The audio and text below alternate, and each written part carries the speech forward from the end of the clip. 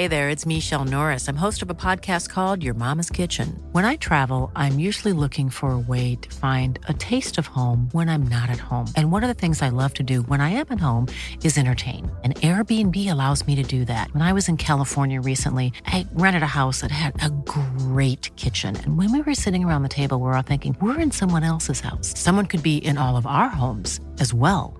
If you have a home, but you're not always at home, you have an Airbnb. Your home might be worth more than you think. Find out how much at airbnb.com/host. Well, that's kind of the thing, though. It's like, I'm like, what? Am I becoming softer? I'm like, yeah, I'm spending more time at home. Yeah, I'm playing with my daughter more. Like, maybe I'll wind up being more emotional and those kinds of things. But now I'm sort of like, is that softer? Because, like, when it comes down to it, like, you know, if I have to bike to Alaska in terrible conditions, like, I still can, you know, like, that's fine. You know, it's like, I don't know. Like, is that, I don't know. We'll see. Like, I think I'm capable of the same things if I want to. The question is whether or not you want to.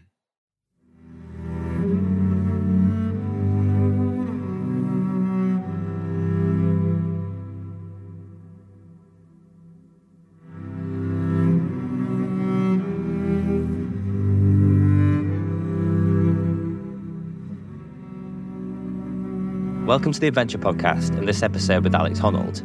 Alex needs very little introduction. He's arguably one of the best rock climbers in the world and is best known for his solo ascent of El Capitan, which was documented in the Oscar-winning film Free Solo. I met Alex on a National Geographic expedition to Greenland in 2022, and then we worked together again on another project in 2023 in Alaska for National Geographic. We agreed at the time that we'd record a podcast, and it took a while, but now it's done and here it is. In this conversation, we cover a lot of subjects. We talk about Alex's background and how he got into climbing, but then we gloss over the more obvious topics and a lot of the things that have been talked about in other podcasts and in the movies and films. And instead, we talk about Alex's transition to fatherhood and how he now finds adventures close to home. We explore his partnership with Tommy Caldwell, and we also talk about the Honnold Foundation and how he became an environmentalist and in some ways an activist. If you're listening to this episode but would like to be able to watch the conversation in vision, then you can head to our Substack page at The Adventure Podcast and subscribe to check it out. Before we begin, I'd like to take a quick moment to push you in the direction of our charitable partner, the Martin Moran Foundation. They're a wonderful organisation working to get young people from disadvantaged backgrounds into the outdoors. You can find information about how you can support them on our Instagram bio at The Adventure Podcast. Finally, if you're enjoying the podcast, then please do subscribe on iTunes and leave us an honest review. They're a big help, and it really does help us bring the podcast to a wider audience. Okay, over to Alex Honnold.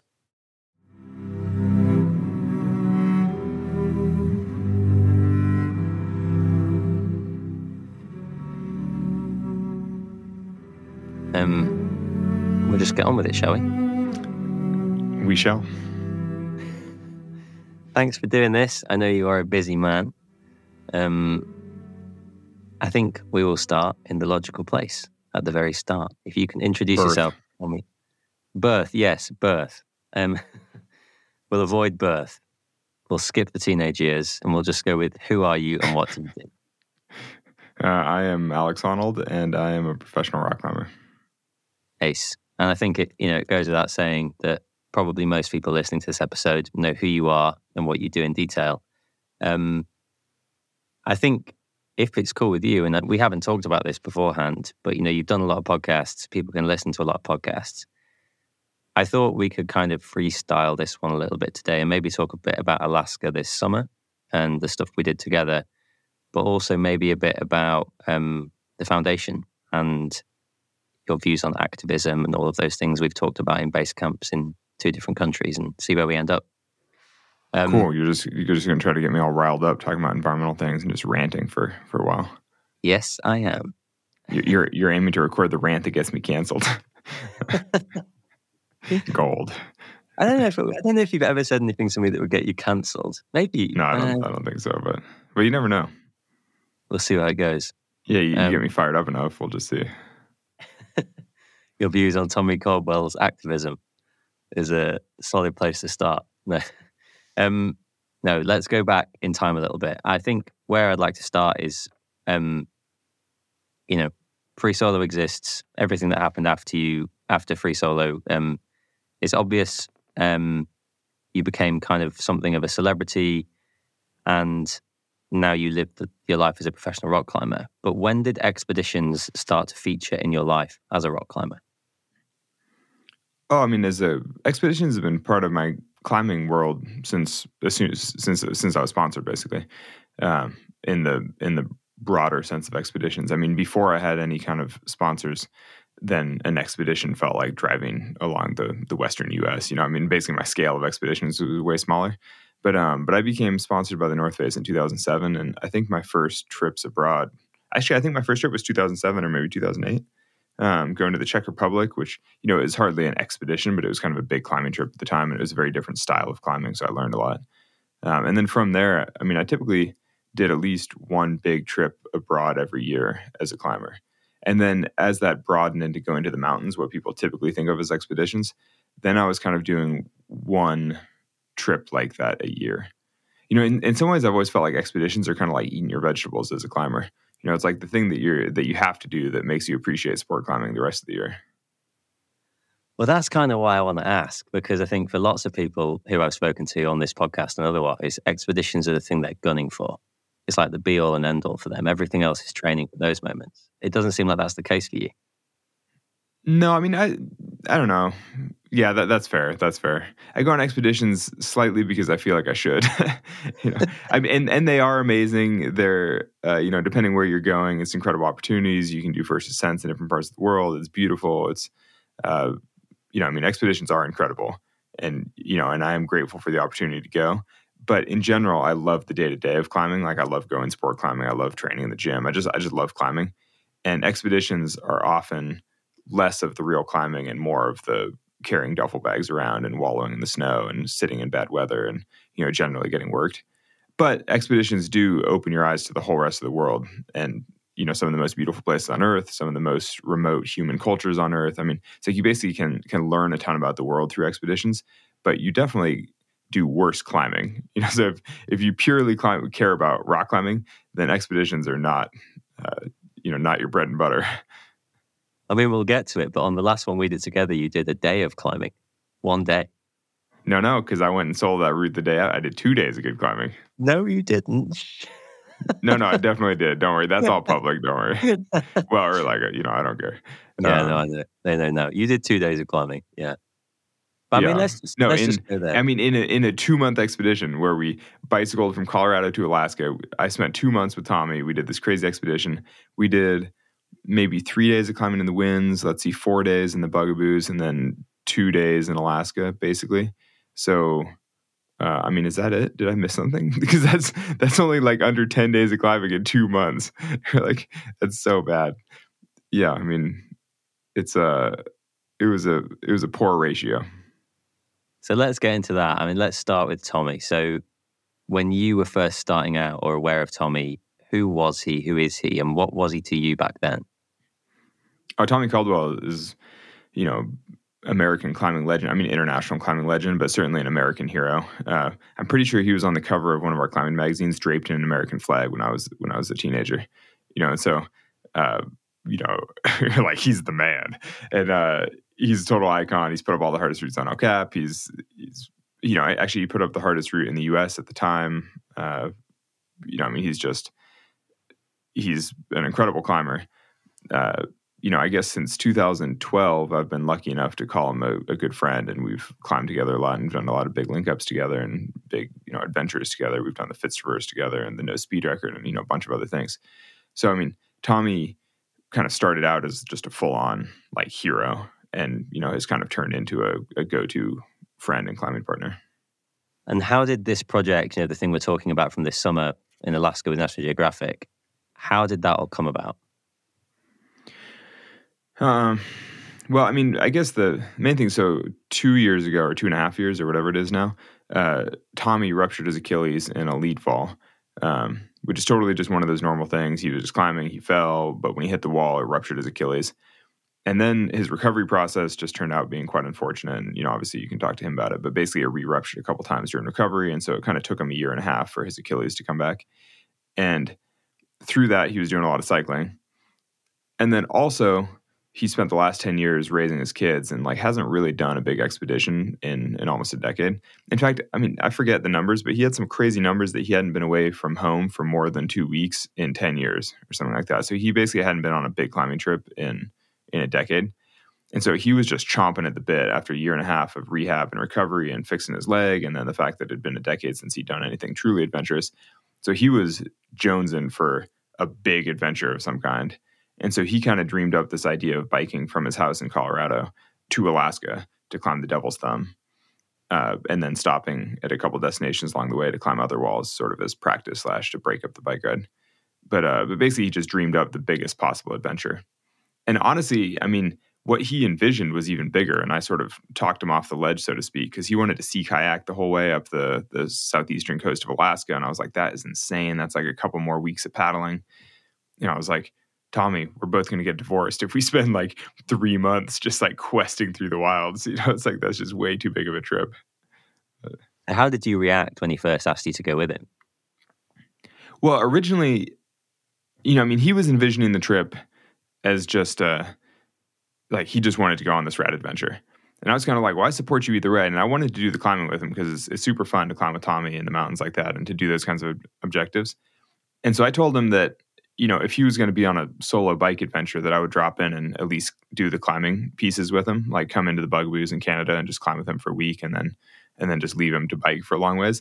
But obviously the adventure is kind of better if it's a holistic effort. You know, if taken as a whole, it's more of an experience, because I kind of knew that if I just dropped in and did a week of climbing with him and then disappeared again and then joined him again a month later, I'd be really missing a lot of the you know, the essence of the trip, because he would be going through this crazy physical transformation. You know, I kind of imagine that it'd be like this transformative experience to quest across the wilds for so far. And I was like, oh, you know, it'd be weird if I'm just not participating in the bulk of the adventure.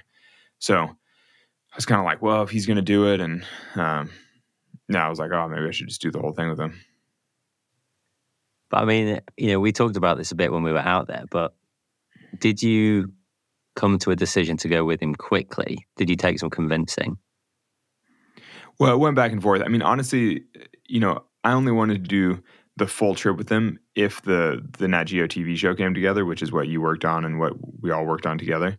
Mostly because I felt like I couldn't really justify taking a 2-month trip away from my wife and family if it was just for my own pleasure to hang out with my buddy and have a good time climbing. But if it's work, you know, if it's a TV show and it, you know, will someday help put my daughter through college, then I'm kind of like, it's a lot easier to justify. And I mean, and my wife certainly, you know, it matters to her that I'm doing cool trips that I care about with people I care about.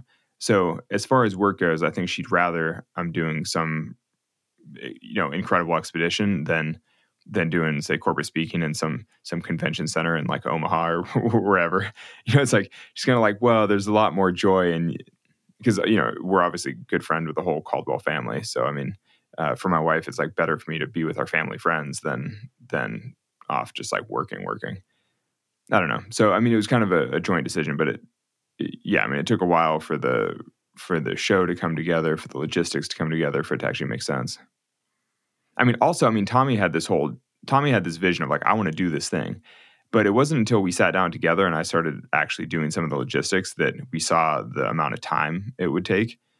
Because, you know, I think he had just thought about it like, oh, it's 2,000 miles of biking, you know, 100 miles a day, that's 20 days of biking, you know, and then that leaves you weeks and weeks of rock climbing. But then when you start to actually map out the segments and actually get into it of like, well, this town is a little ways off the normal highway and it's like 4,000 feet of gain to get to the town. And you're kind of like, well, realistically, you just can't do 100 miles and get to that town that same day. And so when you start mapping it out, you're something like, you know, it's just not that simple. And then you're sort of like, okay, it's actually like a 6-week journey, not like a 3-week journey.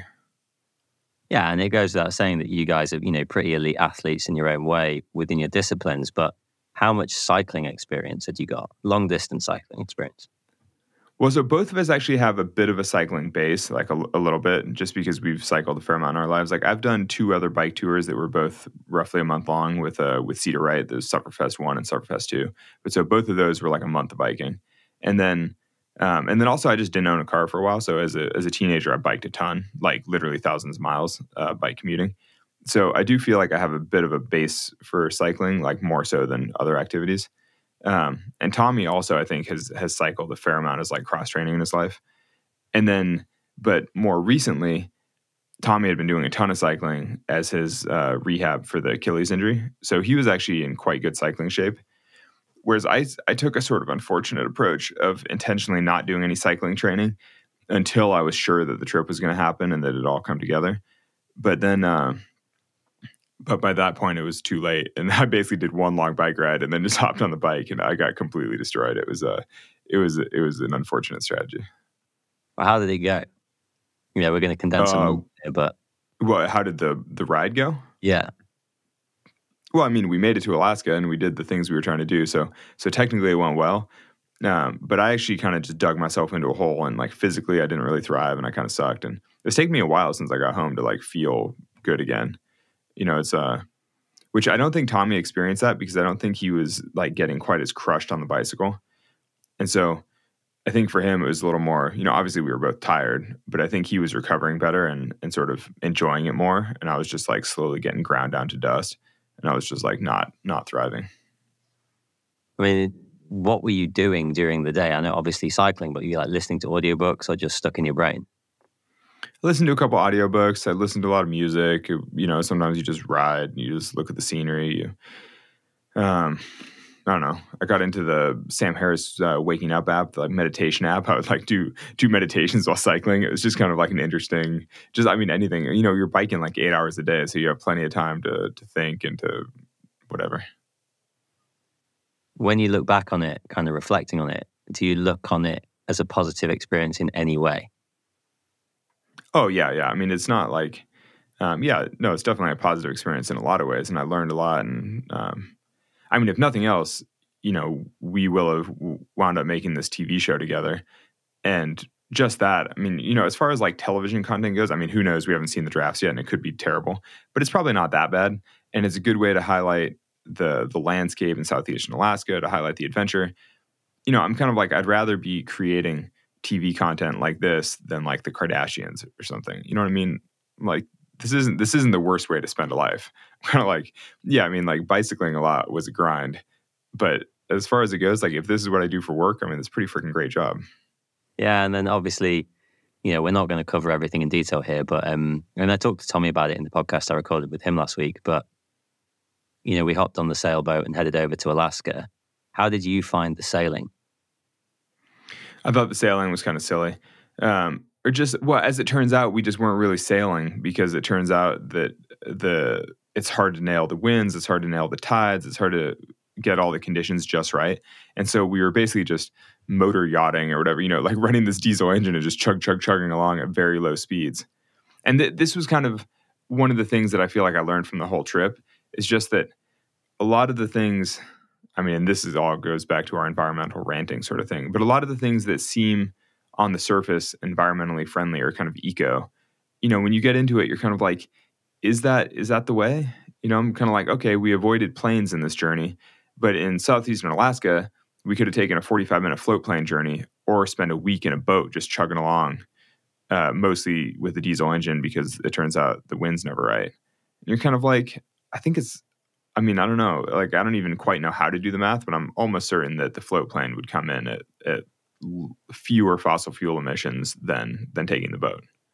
Even though, intuitively you're just kind of like, oh, we sailed there, so obviously that's way better. And you're kind of like, I don't think it is actually in this particular case.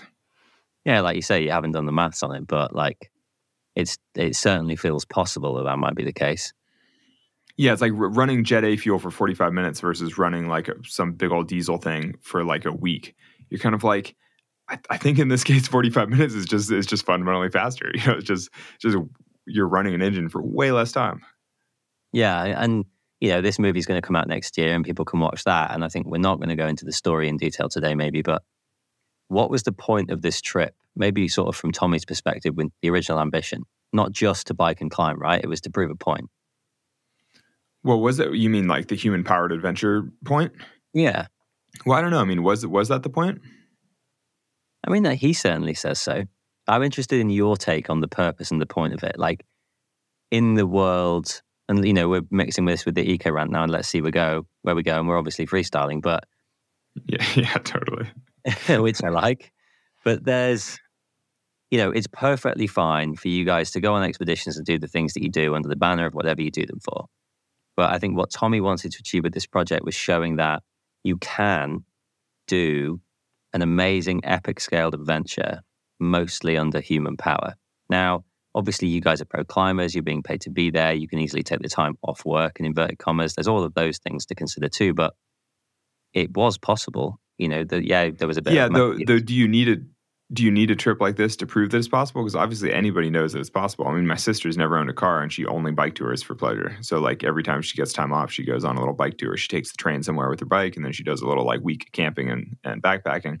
It's like, it's not like we don't know that that's an opportunity. It's like everybody knows that you can go on human powered adventures. Like, I don't think that a journey like this proves that as I don't know. So this is a bit of a digression, but interestingly, so like last month or 2 months ago or something, Tommy and I actually together climbed this route on El Cap. And while we were up there were these two Germans climbing the same route.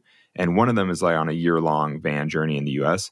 And so after we camped next to them on El Cap for a couple of days and chatted with them, I was like, oh, you should come park at my house while you're in climbing in Vegas, because it's like a nice base for you for a little while. And so he's been like living out of the yard in his minivan for a while. And I was chatting with him and he's like, oh, I had this girlfriend in Germany, but we broke up before I came on this journey. And I was like, oh, why didn't she just come to the States with you and like climb for a bit? And he was like, oh, she doesn't fly, full stop. Like, she'll only travel by like ground transit around Europe and stuff. And he was like, oh, that's quite common actually for sort of like university girls nowadays, like to just not fly full stop. And I was like, that's interesting, because like in the US, that is just not a thing at all. And I mean, part of that's because the US probably lags in terms of general environmental awareness and all that. But part of it is because if you don't fly in the US, you'll never see your family again. Like there is no public transit. There are no trains. Like it's a huge country. And when you do the carbon accounting for it, if you're driving a single occupancy vehicle for 3,000 miles across the country to go see your grandparents for the holidays, like I'm pretty sure that's worse than flying economy, in a single flight. So you're kind of like, in the US anyway, a lot of the environmental measures just don't totally make sense in the same way, or some of the like hard eco stances that make sense in some parts of the world. In the States, and that's basically because the system is not built for it. It's like we don't have all the infrastructure you need to actually live a totally eco lifestyle here. So all that to say, I mean, this bike journey, you're like, yeah, it's a proof of concept that you can do a human powered adventure and all that. But it's like, when you start diving into it in the States, you basically realize that the whole system is sort of rigged against you in terms of leading an environmentally friendly lifestyle. Which really, you should change the system. You should fix all those kinds of things. It's like I'm totally on board with that. It's just, I don't know. I mean, like in Europe, it's popular, like Greenpoint routes and all that. It's like everyone takes their e-bike to the crag, and like in the States, it's like 70 miles to the crag. Like you're not taking your e-bike. Like it's just the distances are too big. There's no public transit. It's like it's this vast landscape.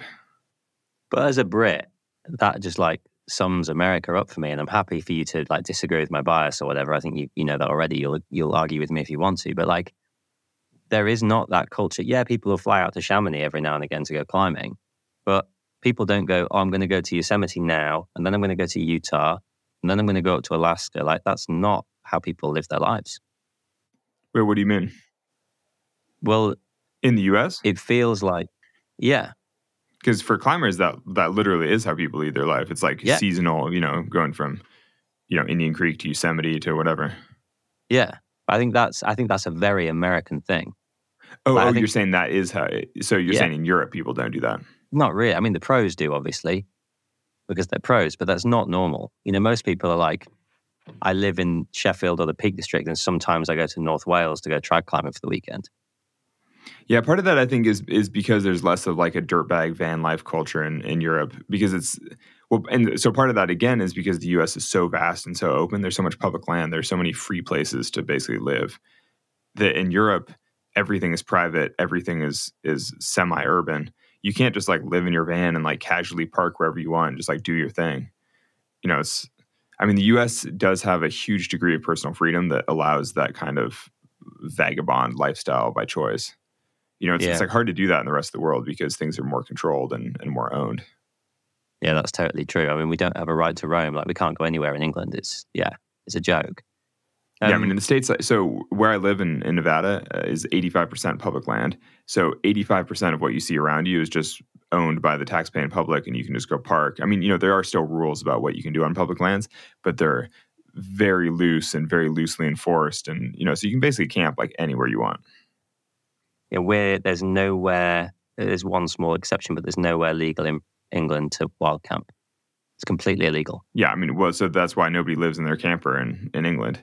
Whereas in the States, it's like, why wouldn't you? It's like the best way to climb. I lived in my van for over 10 years, and you just like roam the Western U.S. climbing year round. Yeah, it sounds dreadful. Yeah. Before we get into all this stuff in more detail, because it's clear where this is going, I think, can you just start this off a bit by talking about the Honnold Foundation and where it came from and at what stage in your life? What's the point of it? Yeah, so the Honnold Foundation supports community solar projects around the world. Basically, we give grants to community organizations. So we give money to people all over the world to support their solar projects. And it started, I guess, in 2012 or so. It started from a general personal desire to do something useful in the world. Like, I wanted to do something that was good for the environment, and I felt like it wasn't worth doing anything for the environment if it didn't help human communities, like didn't help people in need. Just because you go on enough expeditions where you realize that nobody cares about the environment unless their basic needs are met. And so if you're going to try to protect the environment, you kind of have to do both at the same time. And solar is so often an elegant win-win solution for both the environment and for human needs. And so originally I started the Honnold Foundation just looking for any kind of environmental projects that supported human livelihoods, that helped people. But then after many years, we were basically only funding solar projects because they're so often the best solution. And so now we're explicitly a solar grant giving organization. And so the last couple of years, we've been giving over $2 million to community organizations around the world. Yeah, and it's obviously grown like to an amazing scale that I don't know, you can tell me, but I'm fairly sure you've maybe never dreamed it would get to.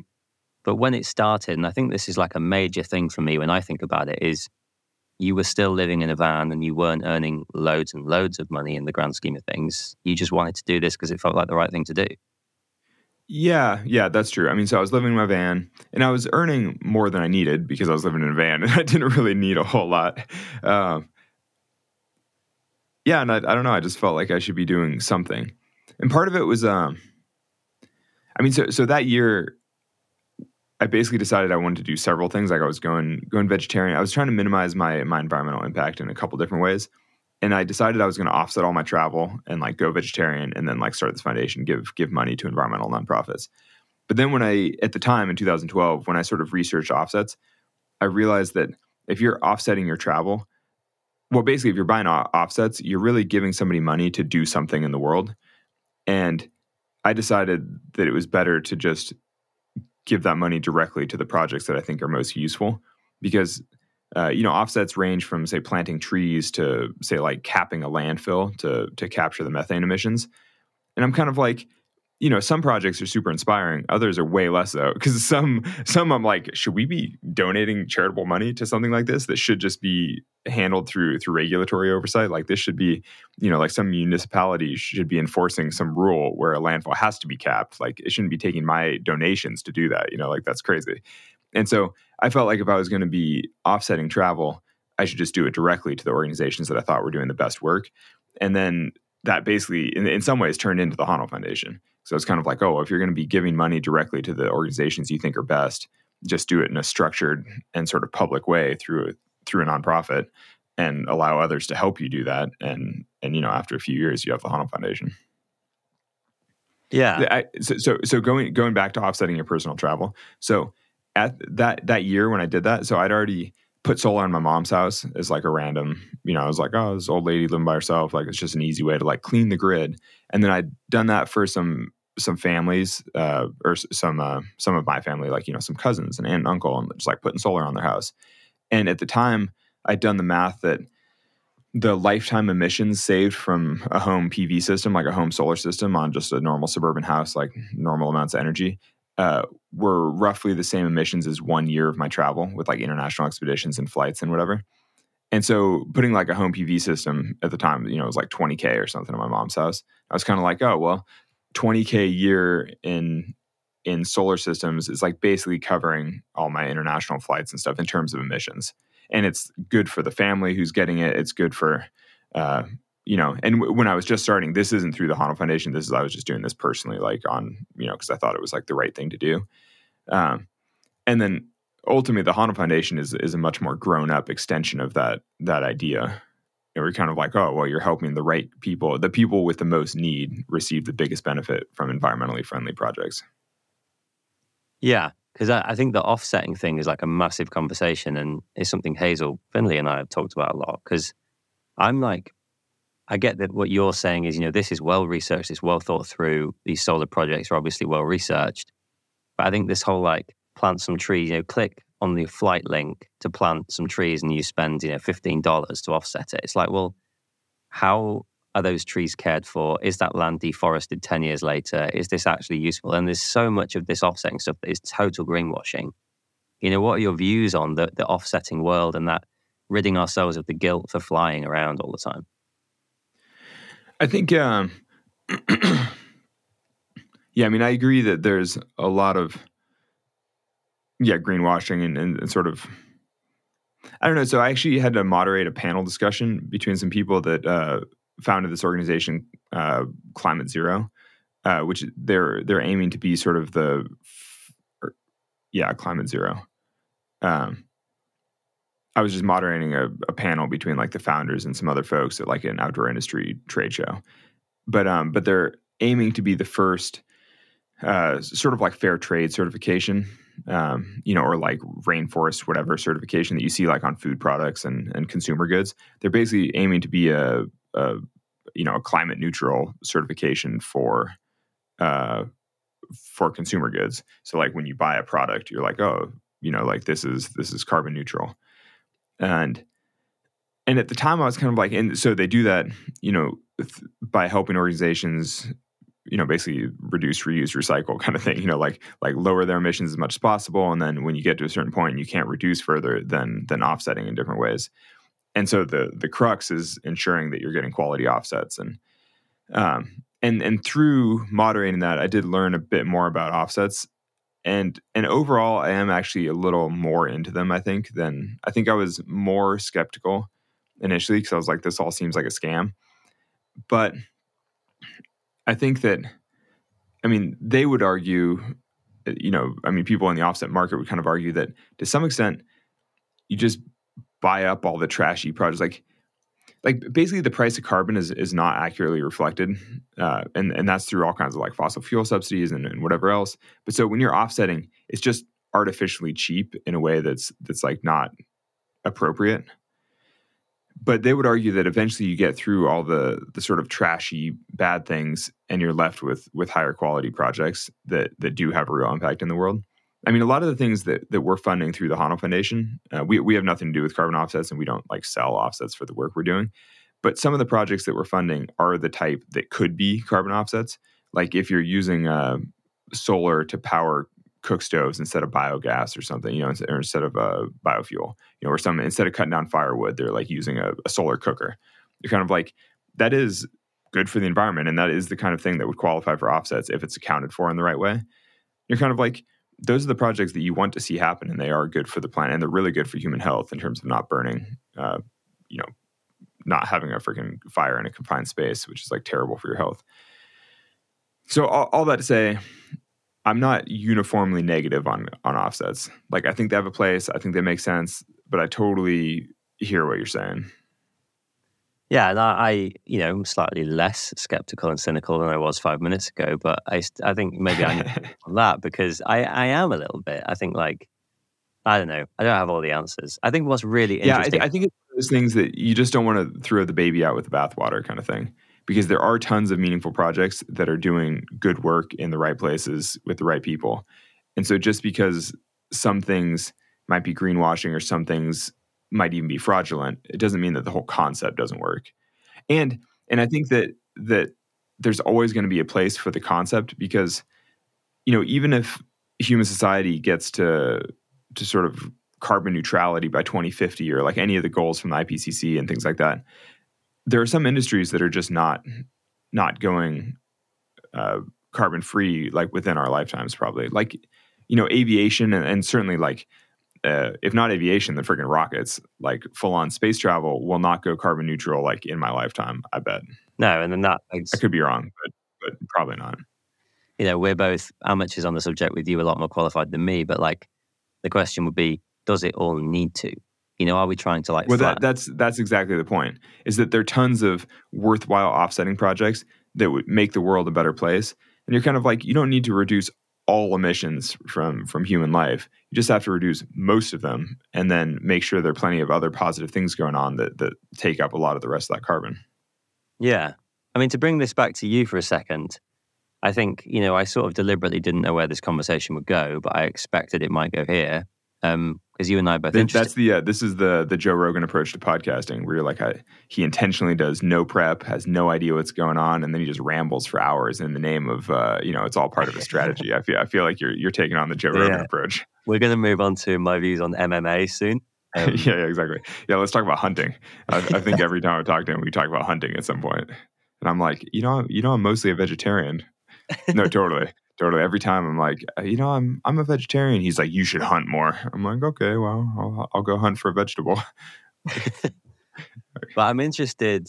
Well, just on that, I think like every time I've spoken to you on camera or on a mic, I'm on someone else's agenda, right? Like I've got a box to tick in terms of the content, whereas I don't right now.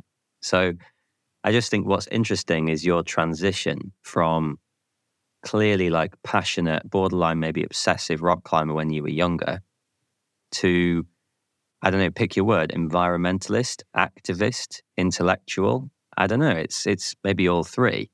When did that happen and why? Well, I think it's less of a transition than you might think, because I think in some ways, in 2012, when I started the foundation, I was maybe even more outspoken about these kinds of things and sort of more militant in my views around, like diet and like lifestyle things and whatever else. I mean, in some ways I've sort of moderated my stance on a lot of environmental issues just as I've gotten older, and, now I'm raising a kid, and you just get into you're just like, some things are just a little easier if you just go with the flow. It's like I'm already starting to ease into middle age where you're like, do I have to rage against the system at all times?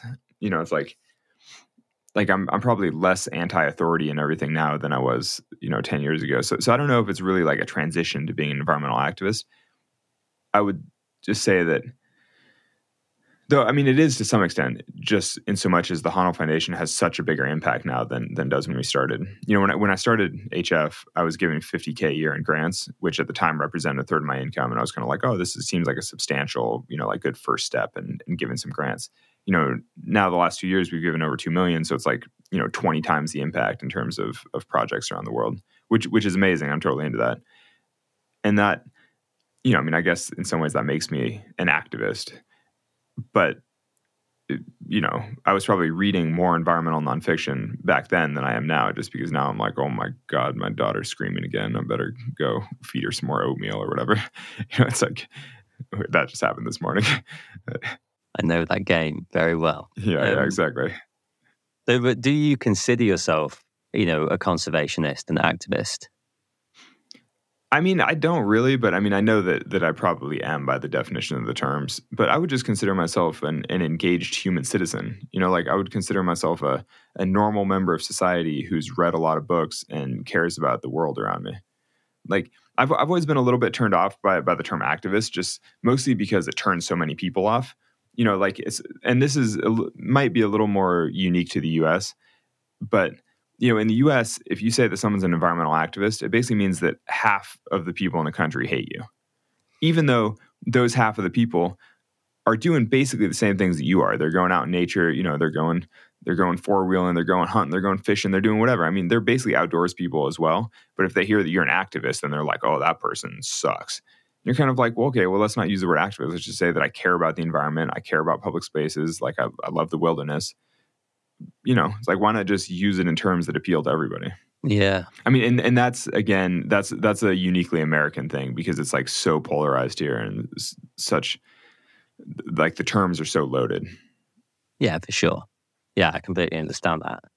I mean, but it's interesting listening to you and Tommy talk about it. This is something we've discussed before, but Tommy's like adamantly and vehemently an activist in the sense of like he uses his platform for good and raising awareness, which I know is your favorite phrase. Lobbying. Yeah. But and he's put you under a lot of pressure, or he has historically, to do more of that, given your online following and kind of, I'm sure you're anti-word celebrity, but you are like in your own way a celebrity.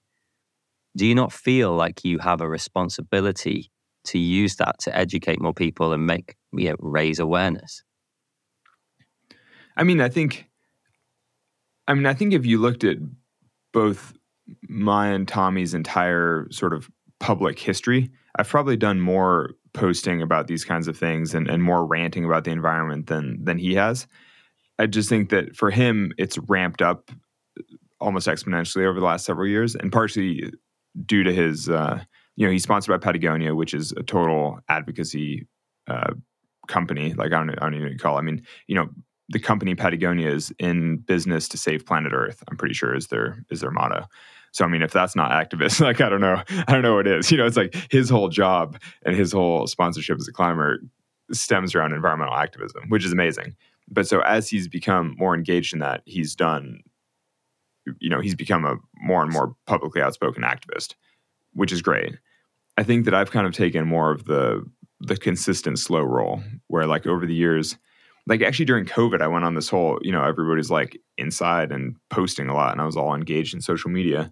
And I went on this environmental post of the week thing where I was taking mostly rad photos from Free Solo. Like, I was taking like Jimmy Chin photos from Free Solo, and then just accompanying each one with like epically long environmental rants about like, whatever it was that I was fired up about. And they're pretty well researched and kind of smart.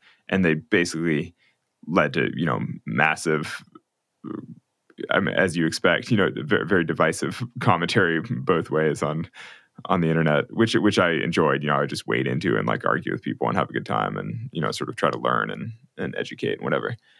So I don't know. I mean, I think I've done a lot of that myself. I just take a slightly different approach to it. Or I'm just like, actually, well, part of it is that I just hate social media. And so I just hate, and that's kind of the way in which people engage on this stuff for the most part now. And I just don't want to. I'm kind of waiting for most of the big platforms to die. And I feel like they will at some point. They just haven't yet. Though the Twitter is well on its way. It's like halfway there. It's got a foot in the grave. But I don't know. Yeah, no, it's hard to argue with that, right? Like, I think this is, my line on it, and I've sat and listened to you guys talk about it, is you don't have to do it. That's why I asked the loaded question of like, do you feel a responsibility to do it? And I hate that phrase. That's my raising awareness version. It's like, you don't really have a responsibility to do anything because of who you accidentally became. Like, you didn't ask for those followers. You didn't ask. Yeah, I slightly disagree though. I do. I abide by the Spider-Man motto, with great power comes great responsibility. It's like, I think that, whether you asked for the platform or not, and in our case, we both did ask for the platform, realistically. We both chose to be professional climbers. Like, I chose to allow a documentary film crew to follow me around doing something that I knew would be one of the raddest things ever done in climbing if I could do it. It's like, I mean, I didn't expect Free Solo to go to the Oscars and all that, but I knew that it would be an amazing film if I could actually do the climb and if they did a good job filming it and all that.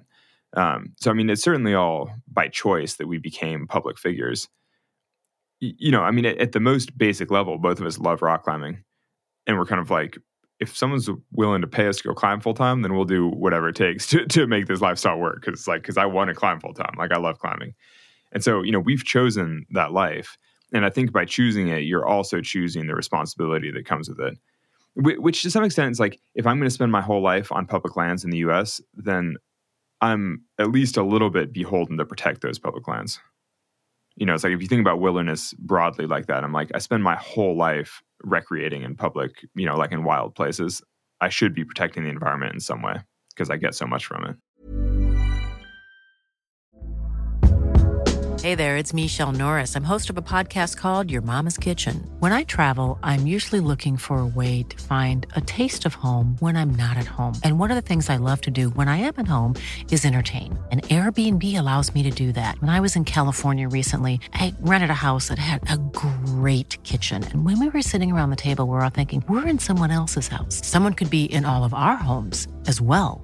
If you have a home, but you're not always at home, you have an Airbnb. Your home might be worth more than you think. Find out how much at airbnb.com/host. Yeah, but I suppose, you disagree, and I get what you're saying, but I also think there's a line. And like, given that you have the Honnold Foundation and it works to the extent that it does and the scale that it does, I don't think you're obligated to do anything else. If the carbon tax man comes and knocks on your door in his black suit and says, we'd like to audit you, like, you get an A star. I don't think you then have to do X, Y, Z as well. And I just think like this whole, we have a responsibility to do this stuff, it puts pressure on people and it creates all sorts of anxieties and, it's a problem. Yeah. And part of, I'm sure you've read about this kind of stuff, but that whole like, the foisting personal responsibility onto people, I think, is largely an industry tactic to take it away from to take action away from public policy, which is where it could really have a big impact, and instead be like, you should recycle. And you're kind of like, well, the city I live in doesn't even have a recycling program, so I don't really know what I'm going to do if the recycler, you're like, what? Like, what do you mean I should recycle? You're kind of like, maybe you should be producing goods with recyclable materials and less waste in the shipping and less waste in the packaging, less waste in the manufacturing. You're kind of like, those are all kind of public policy issues where you're like, maybe there should be rules around how you're allowed to manufacture things so there's less waste involved. And then you shouldn't be telling me to recycle the packaging that comes. That's like totally insane. Yeah, I kind of agree that a lot of that, like, the placing the onus on the person is not really the way. It should be like societal. It should be industry wide. It should be government regulation for a lot of things. I think that's true of a lot of it, actually. That's where I've gone to after a lot of years of thinking about it, reading about it. And I'm not an expert, but that's my opinion, is policy. Change the rules. Yeah, I totally agree with that. But then it's always hard to come back from the individual side of it, though. Is like, changing the rules is ideal, but when you change your personal actions, that is kind of the first step towards changing rules. And like, say with eating less meat, and I'm by no means, I'm not vegan. We're pretty flexible, but I would say that I eat very little meat. And so I'm kind of like, well, that's better than eating a lot of meat, because like, if just at a personal level, you're like, well, at least that's like one fewer pig that I didn't kill or whatever.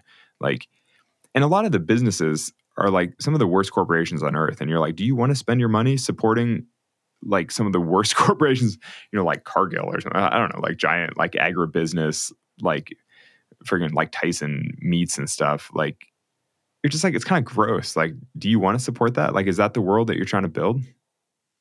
Yeah, certainly.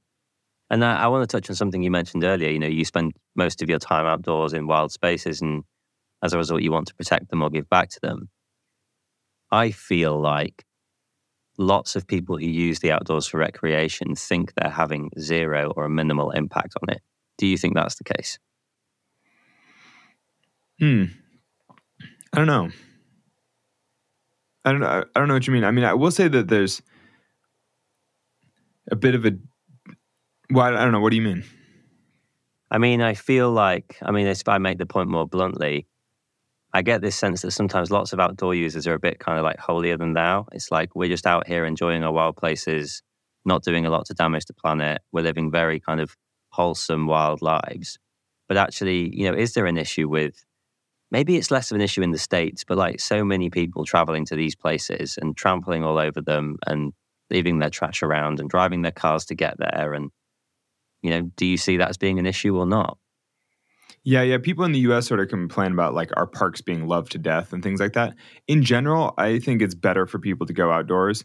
Yosemite Valley is a great example because Yosemite Valley, the the actual valley itself just gets hammered by tourists. Like millions of tourists. It's one of the most heavily used national parks in the U.S. and it's literally millions of people a year piling through this tight little valley. And so it's like bumper to bumper traffic. It's crazy, and people see that as like, oh, it's like ruining the park. But I'm totally into it, and I'm kind of like, pack as many people as you can in there because the use in the valley floor itself allows the whole rest of the national park to exist. And the valley floor is, a mile or two across and 10 miles long or something. But the park itself is hundreds of square miles. It's like this giant park that protects giant mountain ranges and alpine meadows. And, it protects this incredible ecosystem in the High Sierra at the expense of this one little area that has a couple hotels and some restaurants. And people are like, oh, Yosemite, it's like a desecration. There are all these people. And you're kind of like, if you don't want to see the people, walk just 4 miles into the wilderness. Like a couple years ago, one of my arms was hurting one of the seasons in Yosemite. And I was kind of like, and instead of trying to do this El Cap thing, I went for this really, really long day hike. I did this 50-mile loop over like Red Pass. It's really scenic. It's really beautiful. Like when you're on if you're on the summit of El Cap or Half Dome, you can see these mountains in the distance. And I like went and walked around those and came back. And in this 50-mile loop, I passed like, I don't know, maybe 4 people total the whole day. And I was like, I walked 50 miles through the park and I saw maybe 4 people. And for all the people complaining about crowding, you're kind of like, well, you can get off the paved road if you want to. That's the whole point of a national park. It's protected and it's all there available. There are trails, it's maintained. It's like you can do whatever you want if you want to have that experience. But the main point, though, to me is that the millions of people crammed into that valley, whether it's like a desecration of nature or not, they're all having what to them is an incredible nature experience. They're seeing the waterfalls, they're seeing the cliffs, they're being awed by nature. And I don't think anyone cares about the environment unless they have meaningful experiences in nature. And, for somebody like me, like a hardcore outdoors person, I'm kind of like, driving your RV by and looking at a waterfall seems pretty light duty. Like that's not rad. But the thing is, for the person in the RV, if that's like the biggest exposure to nature they've ever had, then that's good enough. Like that is great, and power to them. And I mean, that can be the beginning of their own environmental journey. It's like if that's what it takes for them to care about nature. So my point is just that in the US especially, nobody votes for the environment unless they care in some way. And the easiest way for people to care is to go outside and have cool experiences or, to be impacted in some way. And so if that means that some parks are overrun, I'm like, good. Like it's better to get more people outside than fewer. Yeah, I mean, for what it's worth, I completely agree, particularly now. I think that's the thing is nature in some senses is incredibly fragile, but in other senses is incredibly resilient. I mean, as I think I went to Chernobyl years ago and I saw the trees, the saplings growing through the tarmac. And I was like, it was this it's supposed to be this super somber place, and obviously it is in lots of ways, but I was kind of like, I think it's all going to be okay. Like 100 years from now, if nothing happens, it'll just be a forest again. There'll be like animals. Yeah, it's like nature will take it back. It will, and I think you're completely right. Like, let's get people out there seeing it all, falling in love with it, and then wanting to protect it. Because then, hey, we're securing a better future.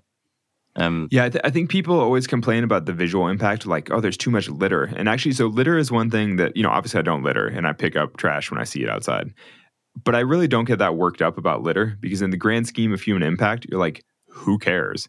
And actually it's funny because a lot of these parks in the US, if something is more than 50 years old, it's considered like a relic, or like an artifact, I think, under antiquities stuff in the US. So a lot of climbing areas, you see like old mining equipment, like rusted old cans and things like that. But nowadays, 50 years doesn't even get you into the golden age of climbing.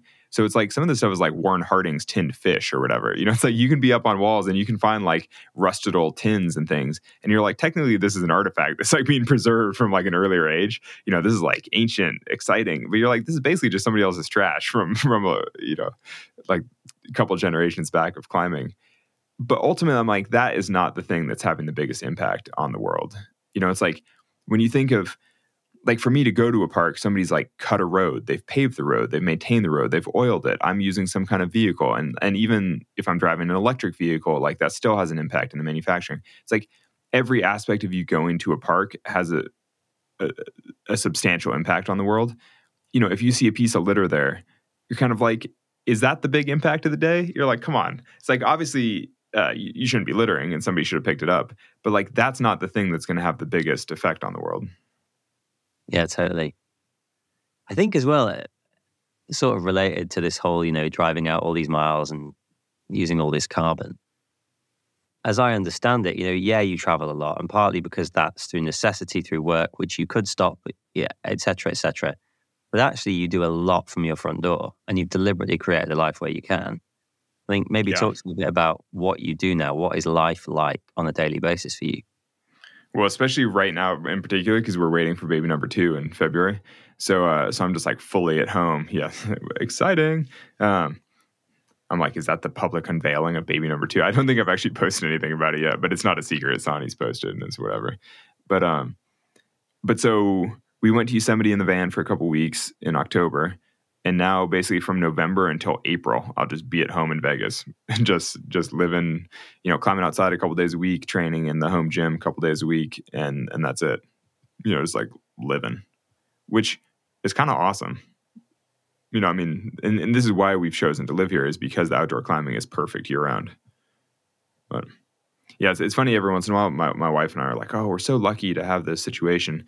And then we're like, yeah, we are really fortunate, but we also created this whole situation. We chose a place to live. We renovated the houses. We like have a property where we can have van dwellers and have friends and community around. It's like, like it is very fortunate, but it also has been tons of very strategic choices. Yeah, that's something that, we talked about in Alaska, which sort of shocked me in a really good way, was you tend to have like numerous dirtbags or homeless people living outside your house year round. Yeah, we've had one guy living in his trailer behind our garage for 2 years. I mean, does Sally not mind that? Is she into it? And like, why is that a thing? Well, so part of that is a thing because, that's more common in the U.S. because more people are living out of cars and there's more dirtbag culture and more people coming and going. We also happen to live in Vegas, which is a premier climbing destination in the Western U.S. for many months of the year. So it's like, it'd be like living in Chamonix or something where it's like, obviously people are coming through all the time because they want to climb in one of the premier destinations on Earth. So, and then part of it is just because I lived in a car I lived in a van exclusively for like 10 years and then kind of on and off for like 15 really. And I've just used so many friends' houses and been based out of different places and like used friends' washing machines and, like using friends' bathrooms and whatever. And so part of it is just repaying the karmic debt, or like I basically have used my friends' houses for a decade or more. And so it's nice to be able to pay that back a little bit, like help some of my friends out, like, allow people to roam. I don't know. It just seems, and also like, it's not like we're going way out of our way. I mean, we happen to be lucky enough that we have a bathroom outside. And so people don't have to come into the house that much. And so a lot of van dwellers can be at our place for weeks or even months. And we just like don't have to see them that much unless we want to. Yeah, I was going to ask, is it like, do you have this kind of community vibe to your lifestyle, or is there this separation? No, it's pretty good separation. I think the community vibe, like every morning, I normally get up first with our daughter and play with her outside.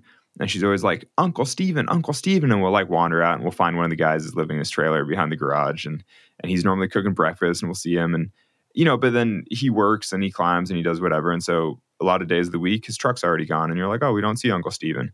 But like, oh, but Uncle Josh is out there because he's here for like 2 months in his van. And you're like, cool, we'll go hang out with Uncle Josh and play for a bit, and like, I think that you get the good community vibe in the sort of serendipity where you never quite know who you're going to see or what they're doing, because some people are getting up really early to go climbing and some people are on rest days and they're just like lazing about drinking coffee. And I think that is a nice aspect. And honestly, with raising kids now, I really like it because I think it's a great way for my daughter just to play with different people and meet different people and see. It's funny, we're still looking for a name for baby number 2. And I just started joking that we should name her Wendy because she hangs out with the Lost Boys nonstop because they're like all these random like homeless men living outside. It's like a total Peter Pan complex. Yeah, I think you've nailed that. It's done. Totally. I know. The thing is, my wife and I don't love the name Wendy, but it is so perfect. I remember really vividly when we were in Greenland, we hadn't spent any time together at that point. And I asked you really early on in the expedition, because Aldo had his first kid, I'd had my first kid, and you'd had yours at a really similar time. And I asked you how having a baby had changed you. And you were like, it hasn't, like not at all. Is that still true now? Or now that she's like a toddler and she's a bit older, have you changed as a result of her being born? I think it's a slow and steady, like gradual change. Because I basically think that as I have more of a relationship with her, people are like, oh, do you feel an obligation to your daughter? And I'm like, as a newborn, certainly not. But now as a toddler, I'm like, she does legitimately miss me if I'm gone, or like she'll like ask for me and we'll chat and we like actually have a relationship. There are things that we enjoy doing together and we play in certain ways and it's fun. And so I think that as she becomes more of a real human, I certainly feel more of an obligation to her. I mean, we'll see how that plays out in terms of climbing and risk taking and all those kinds of things. But I would say that as I get more of a relationship with my daughter, I feel, I'm like getting softer, like all the cliche things, you're like, oh, you're a big softie. I'm like, oh, it's great. Like, I love playing with my daughter. Yeah. Do you mind that you're becoming softer? Well, that's kind of the thing though. It's like, I'm like, what, am I becoming softer? I'm like, yeah, I'm spending more time at home. Yeah, I'm playing with my daughter more. Like maybe I'll wind up being more emotional and those kinds of things. But now I'm sort of like, is that softer? Because like when it comes down to it, like, if I have to bike to Alaska in terrible conditions, like I still can, like that's fine. It's like, I don't know. Like, is that, I don't know. We'll see. Like, I think I'm capable of the same things if I want to. The question is whether or not you want to. This is like just my view, right? Actually, so no, sorry, you go on. I got something else to say too. Well, it's super quick. I just think you're becoming a better man. That's how I view it of myself. Like, I just think like a little bit of the death of ego, a little bit of like, I finally feel like I've got a family who love me. I feel like I'm a good dad. My wife thinks I'm a good dad. Gives me this new purpose. And that doesn't stop me doing all the stuff that I've done with you and Leo and all these other people. I just feel like I'm a better man, specifically man, totally. As a person. Yeah. And you're like, and you're like, does that make me soft? I'm like, I don't know. Maybe that makes me like better. Yeah. I think it does. I'm going to say it. I think like, fuck, whether it's soft or whether it's not, it's better. It is better. Totally. Yeah. Yeah. I mean, I kind of agree with that. But what I was going to say is that I get a lot of questions with like, like, have you stopped soloing because of childhood, or like, are you, basically, have you gone soft? And part of it, I'm like, yeah, I'm sure family's going to have an impact and I probably will do like fewer extreme things or whatever, who knows? But the more I think about it, a lot of it is because I've done so many of the things that I want to do, and I've been hanging out with a lot of friends here, like, all the Lost Boys, like living in the place, living in their vans, and they're all like adventuring, doing all these things. And like everything that they're excited to do every day, I'm like, I've done that. Like 10 years ago, I did that. Like 15 years ago, I did the second ascent of that. Or, like I've done all the hard routes in Red Rock. Like, and obviously there are things I haven't done in climbing and things that I'm working on. But when people are like, oh, like, where's your appetite for risk? I'm kind of like if you can name a route in the Western US that's classic that I haven't soloed that I should, I'm like, I'll give you $5. You know what I mean? Like I would love to have more good projects, more goals around here, but I'm kind of like, I don't know, like I've definitely done the obvious things. But I think, on a global ranking, you've probably climbed more moves than almost anybody in existence. So like, do you think that, to what extent are your priorities changing a tiny bit? Like, I'm sure you'll be a passionate forever, right? But totally. I mean, this summer, the Alaska trip we were talking about, Tommy and I did 12,000 feet of rock climbing in 4 days in the Bugaboos and then kept biking north towards Alaska. And you're kind of like, our 4-day trip to the Bugaboos is like most people's like season of climbing. You know what I mean? And you're kind of like, I don't know. And I've just had so many days like that with like doing the Hurt, like this big traverse in Red Rock I did last year. I mean, the Hurt itself, the one day, the like 36 hours or whatever it took me to do the traverse, is like a season of climbing for average. It's like a ton of different routes and tons of big hikes. And it's like this crazy traverse of the whole range. But then the prep that I did to do the Hurt, basically learning all the different segments and trying all these different ways. And a lot of the ways didn't work out. And, I got lost and had like crazy adventures in the canyons. Turns out there were a bunch of canyoneering routes in Red Rock. And one of which I went down and down climbed like 15 rappels because I was like, who knew that there were canyoneering routes in here? I was like, holy shit. So I'm like having survival experiences like coming down the canyons. It's like basically, the months of prep that lead up to that, you wind up just doing so much that you're kind of like, I think I'm good. Like I've had a lot of adventures in the canyons. Like I don't need to do that again necessarily. Like I'm happy focusing on other aspects of climbing for now. I've just been like training in the garage and raising my daughter and doing my thing. I'm like, that seems fine. I don't know. Yeah, I think, we touched on this in base camp in Alaska, but you're doing a, very good job of explaining it now. It just, maybe you're just simmering a little bit. It's just, you said to me in Alaska, I'm worried the fire's going out a little bit. And I was like, kind of like, maybe that's a really good thing. Yeah, well, yeah.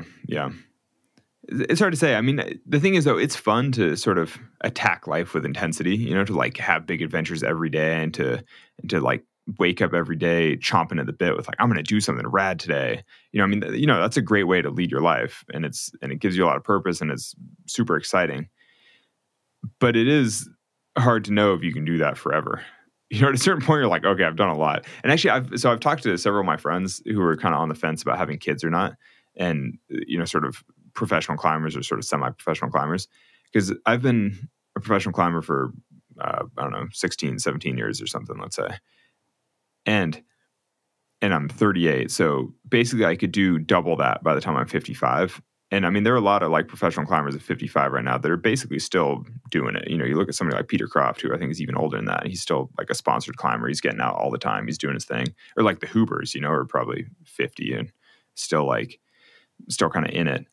And so in theory, I could double my career as a professional climber. But I'm like, if I think about having to do it all again, I'm like, that makes me feel so tired. I'm like, oh my God, having to do all of it again, like the nonstop expeditions, the nonstop, like just charging.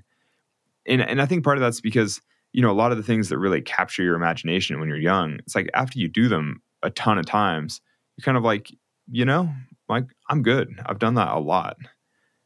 And I mean, yeah, it's funny because I'm basically just advocating for middle age here, but like, I get it. Like I'm slightly younger than you, but not much. And I feel the same. I've done nothing compared to you, but I've done a lot compared to most.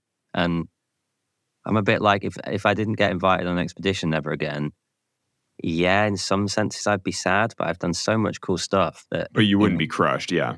Or if you were invited on one expedition a year for the rest of your life, you'd be like, that's pretty good. Like, I don't need to do 3 trips a year. Like, I think 1 is fine. Or like 1 every other year. Like, that's fine. Like, you can raise your 2 kids, have a nice time, hang out with your wife, and do a trip every once in a while. And be like, you know what? That's a good life. It's a priority shift. I mean, it's this, people talk about it negatively, and we're kind of joking about it negatively, but like that drift into middle age, I mean, at the moment, it feels kind of glorious. Like, totally. No, I hear you. I think for me, it helps to know that I probably still could go with the same intensity if I had the right goal, if I had the right... And I think that was a big part of this expedition to Alaska with Tommy, is I think that he wanted to see for himself that he could still do that if he wanted to. And then after spending 2 months and biking, 2,400 miles to Alaska and climbing a bunch of big walls, at the end of it, you're like, you know what? We can still do it if we want to. It's like whether or not we need to do a trip like that again, like I don't know, but it's still there if you choose to do it. Yeah, totally. So what are your priorities now? Well, I mean, we're kind of waiting for baby number 2, but I'm trying to climb 9A. I've been working on this hard sport route, and mostly I've been trying to just like physically train. I'm like, I want to see some personal transformation in terms of like strength that I haven't really before. And so far, I think it's going pretty well. We'll see. But yeah, Tommy and I sort of jokingly, actually in the Bugaboos base camp, Sonny Trotter, who's like a Canadian professional climber, was technically the rigger for the trip. So he was doing some of the rope work for the filming of what Tommy and I were climbing there. And so the 3 of us were in base camp there, and we sort of made this joking gentleman's agreement, or gentleman's wager as to who could get to 9A the soonest. Because Sonny climbed 9A way back in the day, and Sonny's really, really strong. He's probably naturally stronger than me or Tommy, but he's also got 2 kids. He's got a lot going on, And then Tommy has technically climbed 9A or harder, but it was like 20 years ago as well, and he hasn't really climbed that hard. Actually, no, he climbed that hard on the Dawn Wall, and that was only 6-7 years ago. But again, 2 kids, a lot going on. It hasn't climbed that hard in a while. I've sadly never climbed that hard because I did one route that was supposed to be 9A, but it's been downgraded and by me as well. And so I've climbed sort of like near that grade several times, but I've never really been that strong. I've always been kind of more of an adventure rock climber. And so between the three of us, we're kind of like, we're like three middle-aged dads just like racing for a grade that nowadays the most elite climbers in the world on-site that grade, and so you're kind of like, it's not as if it's cutting edge climbing, but I think for the three of us, it would be meaningful to sort of get back to that like high level of fitness, or in my case, just get there at all. And so it's been fun. It gives us something to work on. It just seems from listening to you like, I don't know, I get this sense from things you've said to me and stuff I've seen in films before and hanging out with you a bit now, like that maybe you in your 20s, like, correct me if I'm wrong here, right? But like had something to prove or show the world, or like there was some sort of ego or insecurity that needed fulfilling, whereas now it just does not seem like that's there at all. And all of your motivation is completely intrinsic. Yeah, I don't know if all my motivation is intrinsic because I still work, I support the family, whatever. But yeah, I think that's a fair generalization. I mean, and I think that's probably true for most people, is that in your young 20s, you're like hungry. I mean, also you're just coursing with testosterone probably. And you're like, I just want to get laid. And if I can just prove myself to the world, then I can finally get laid. And especially for somebody like me that totally lacks social skills and like lacks charm and lacks any of the ways in which you normally attract the opposite sex, you're like, I just need to do something meaningful. And then maybe somebody will notice, it's like, yeah, now as a 30-year-old, late 30-year-old, I'm kind of like, whatever, like who cares? Like, that just does not matter as much to me. Yeah. Do you think you're happy now? Yeah, I'm probably happier. Yeah, for sure I'm happier. I mean, I'm way less angstful and less, there's way less emotional turmoil. Yeah, like stiller waters maybe. Yeah. So when is baby number 2 due? February. Actually, she's due on baby number 1's second birthday. So we'll see. We'll see how it plays out. But in theory, it's the same day. All I will say, as a father of a 2 and a 1-year-old, is strap in. Except yours are even closer together, huh? Yeah, super close. There's like a year and a half between them. Oh yeah. I feel like we'll have exactly 2 years. I think that might make it slightly easier. Yeah. Of course, you never know because you guys will just be out of it sooner.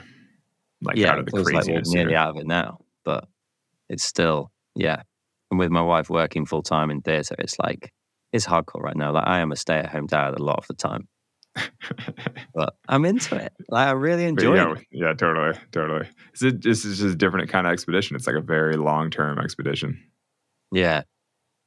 It's funny because I've always like read all the sort of parent cliches where people are like, raising my children was the most like the biggest project of my life or the most satisfying, thing of my life and blah, blah, blah. And I've always kind of been like, it's almost like a parenting trope. Like you always hear that kind of stuff of like, this is the biggest, most meaningful thing in my life. But now raising my daughter, I'm like, I can see how this kind of becomes like a life project where you're like, totally. Like raising your children well, like feels like the most important thing that you'll ever contribute.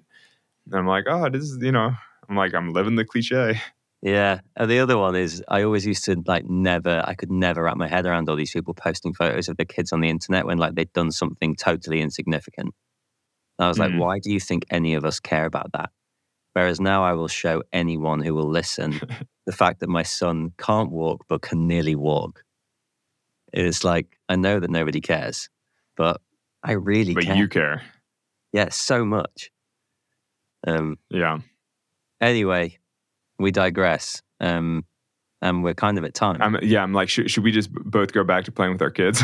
We're both kind of like, podcast's over. Let's go back. Should I bring baby June in here so we can just play? No, well, actually, I'm in a rented studio in London because I'm going to go meet my wife, and we are having a couple's night with no children together tonight. Oh my gosh. Yeah. First time in a long time. Wow. The agenda as I planned it out is we're going to go for dinner, then have a big argument and be in bed by 9 p.m. That's what I'd like.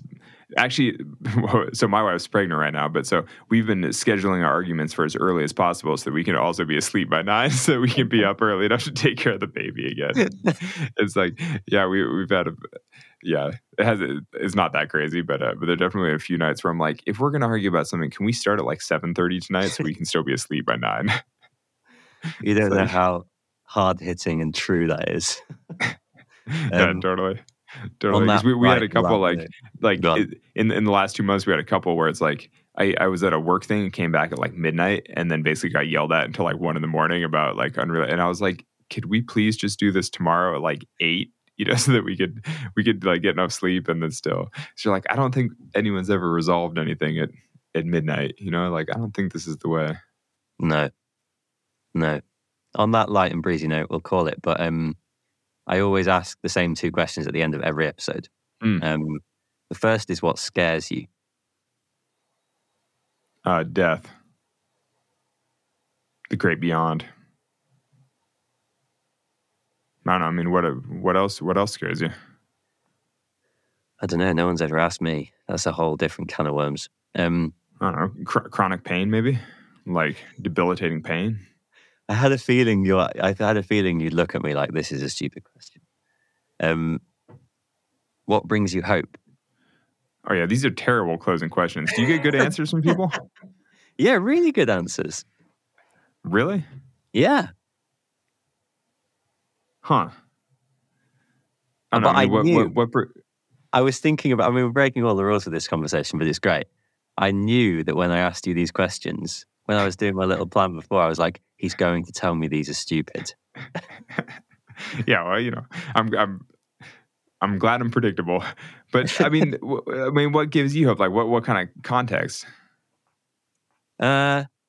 People vary like really wildly from, everybody says they're kids, obviously, but that's inevitable and a little cliched, but people do, and it's true of them. Oh God, there's so many. I mean, what no one's ever asked me. It's like, what gives me hope? Music gives me hope. Wild places, traveling with friends in interesting environments. Do those give you hope, or are those just nice and you like doing them? I think they give me hope. I think they make me think that like this is all worth doing and life's going to be amazing and it's worth fighting for and there's a future worth building. Yeah, I don't know. I just don't know if I. Yeah, in the context, in the context of all the environmental ranting that we were covering earlier in the episode, I would say what gives me hope. I mean, because there's so much negative environmental news out there, and everything we're talking about, you're sort of like, degradation of the natural world, blah blah. What makes me slightly optimistic, though, is the fact that all the solutions exist, and like technologically, and like basically humans have the capabilities to solve all the problems that we face. We just haven't chosen to yet. And so I think what gives me some optimism or hope is the fact that the answers are all there. We just need to choose to implement them at some point. And, for a whole myriad reasons, we haven't chosen to yet. But I'm like, but we could anytime. It's one of those things where you're kind of like when you have like a really bad habit and you've been like acting poorly for, actually, I'm sure because you've had some bad habits in the past. I've heard, no, shh. But like basically, when you know that you're doing something wrong for a long period of time, like in some ways it's an incredible, a very hopeful position to be in, because you're like, at any moment I can turn my life around. And that's kind of how I feel with the environmental crisis, like basically with human behavior on Earth, is you're like, well, we all know we're doing the wrong thing. At any moment we can choose to do the right thing. We just haven't chosen to yet. That was a really good answer. It just took a little bit of poking. It's the shape of the question that you need, You email me some notes and I'll work on it. Yeah, exactly. Ace, we'll leave it there. Thank you very much. No, pleasure chatting.